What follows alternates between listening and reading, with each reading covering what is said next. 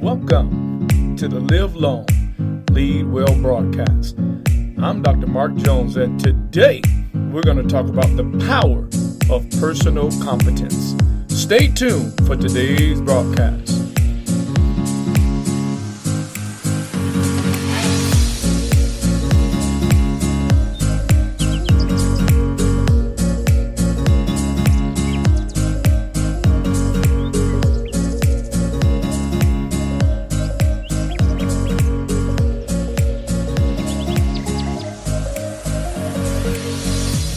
Proverbs chapter 4, verse 23.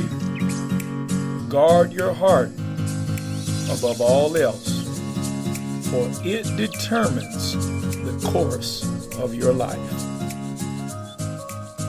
Today, the power of personal competence. Now, what is personal competence? Write this down. The ability to perform properly regardless of the performance of others.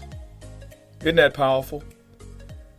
One of the most strategic things that you can do as an individual to improve the quality of your life is to learn the power of personal competence.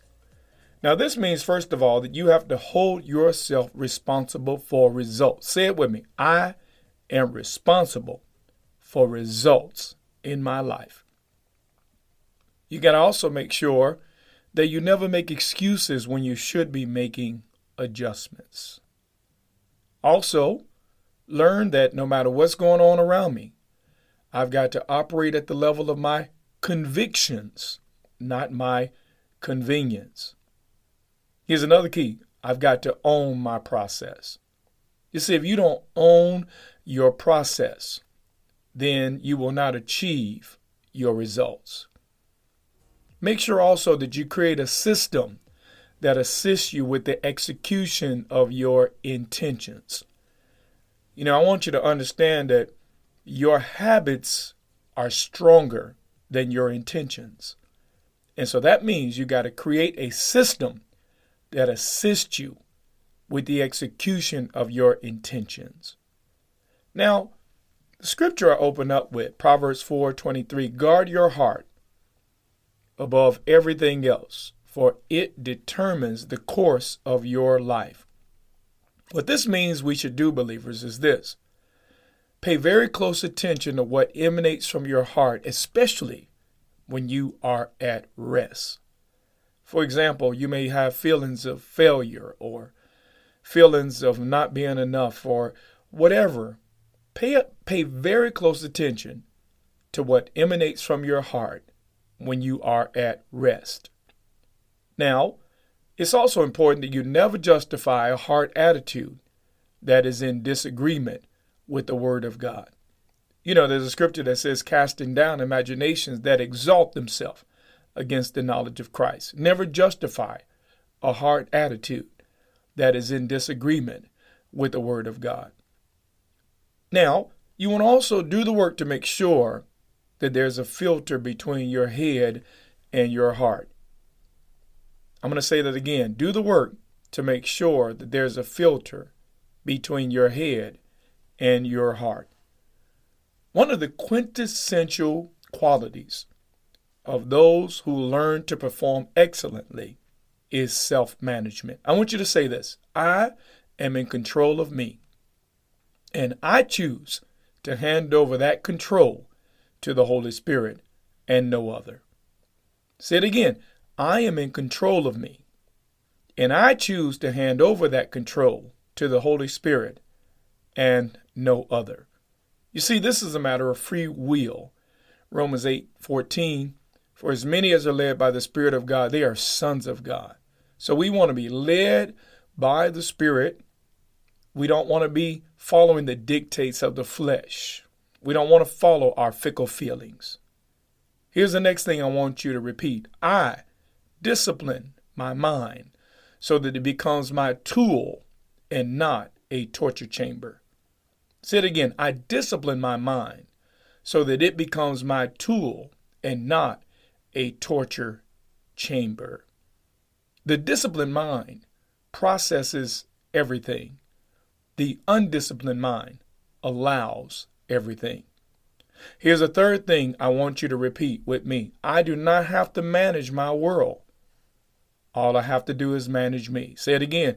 I do not have to manage my world. All I have to do is manage me. You know, Paul the Apostle says in 1 Corinthians 6:12, all things are lawful unto me, but all things are not expedient. All things are lawful for me, but I will not be brought under the power of any. Now, believer, personal competence is making a concerted effort to not be brought under the control or the power of anything. It is the quality decision to not be victimized, abused, or become the pawn of anything or anyone. It is choosing to not be addicted to self-destructing behavior and assignment negating actions. It is systematically dealing with me and not just my ideal of me. In order for us to achieve personal competence, we have to hold ourselves completely responsible for the results that we gain in life. Now, in order to do this, there are several things that are critical to your process. First of all, you have to be able and willing to make accurate self-assessments. Philippians 3:13, Paul says essentially, I have not arrived. You've got to, secondly, discipline yourself to run and to win. 1 Corinthians 9:24 talks about the discipline of running and winning. Here's the third thing. Keep right perspective. Philippians 2:5, let this mind be in you, which was also in Christ Jesus. Here's the fourth thing. Avoid discouragement by cultivating patience. Romans 5:3 says, tribulation works patience. Could it be the trouble in your life is actually designed to create a more patient person?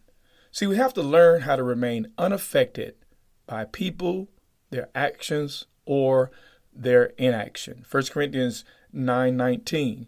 Paul said, for though I be free from all men, yet I have made myself servant of all, that I may gain the more. In other words, I engage people in order to serve. I'm seeking God's will in my interactions with others and not my own will. Now, another very important factor to the equation of personal competence is how I see myself. 1 Corinthians chapter 15, verse 9 and 10, Paul said, for I am the least of the apostles, that am not meet to be called an apostle because I persecuted the church.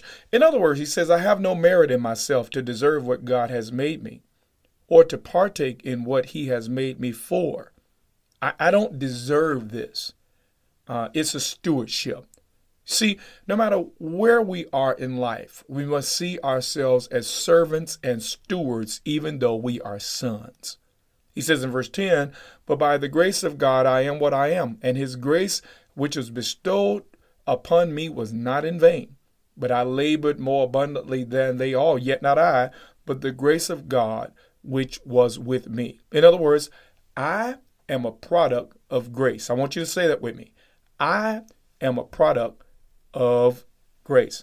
Now, in order to shift into a position of personal competence, we must be able to recognize our personal incompetence. And I'm going to give you keys to recognize where we are being incompetent in our process of becoming who it is that we have been destined to become. The first key is refusing to take ownership of the poor results that you create. You see, I'm responsible for my results. I'm responsible for the outcomes of my efforts. Nobody else is responsible for that. So I have to take ownership of my poor results. Here's number two. Whenever I'm making more excuses than producing fruit. See, excuses are tools of incompetence, the writer says. And we never want to make them because they build monuments of nothingness. Here's number 3. Failure to take responsible for my internal well-being. You see, it's not somebody else's job to keep me well within. Here's number 4. Defining things by they or everybody. They said this, they said that, everybody's doing this, everybody's doing that. See, that's the kind of terminology that will lead to incompetence. Number 5, chronic inconsistency. This is another habit of those who are personally incompetent. Chronic inconsistency. Now, here's another key. When we have a lot of desires, but no discipline. You see, we have to be able to convert our wishes to work, because it's not our wishes that will accomplish our desires. It is our work that will accomplish our desires. Here's number 7, delaying simple processes. That's another indicator that we are being incompetent. Here's number 8, having and hiding a proclivity toward laziness. For example, I'm trying. Trying is permission for failing. Here's number 9, when we are undeveloped in introspection. That is, we do not have the skill to be able to look within and to make right assessment. And then the 10th identifying characteristic of personal incompetence, and that is having to be carried in everything. In other words, for us to do what we need to do, someone else has to do something else. This is a sign of personal incompetence. Now, believers, I know that you want to unlock and to unleash the best version of yourself on your world. But in order to be able to do so, you got to commit to personal competence. I know this is a lot of information in a short time, and I'm Dr. Mark Jones, and I want to remind you that if you want to get me out to be a part of your next event, give us a call at 813-241-6919, extension 15. You can also find my messages on YouTube at Manifestations Worldwide. And once again, you can find me simply on Facebook at Mark Jones. Until we meet together next time, may you live long and lead well.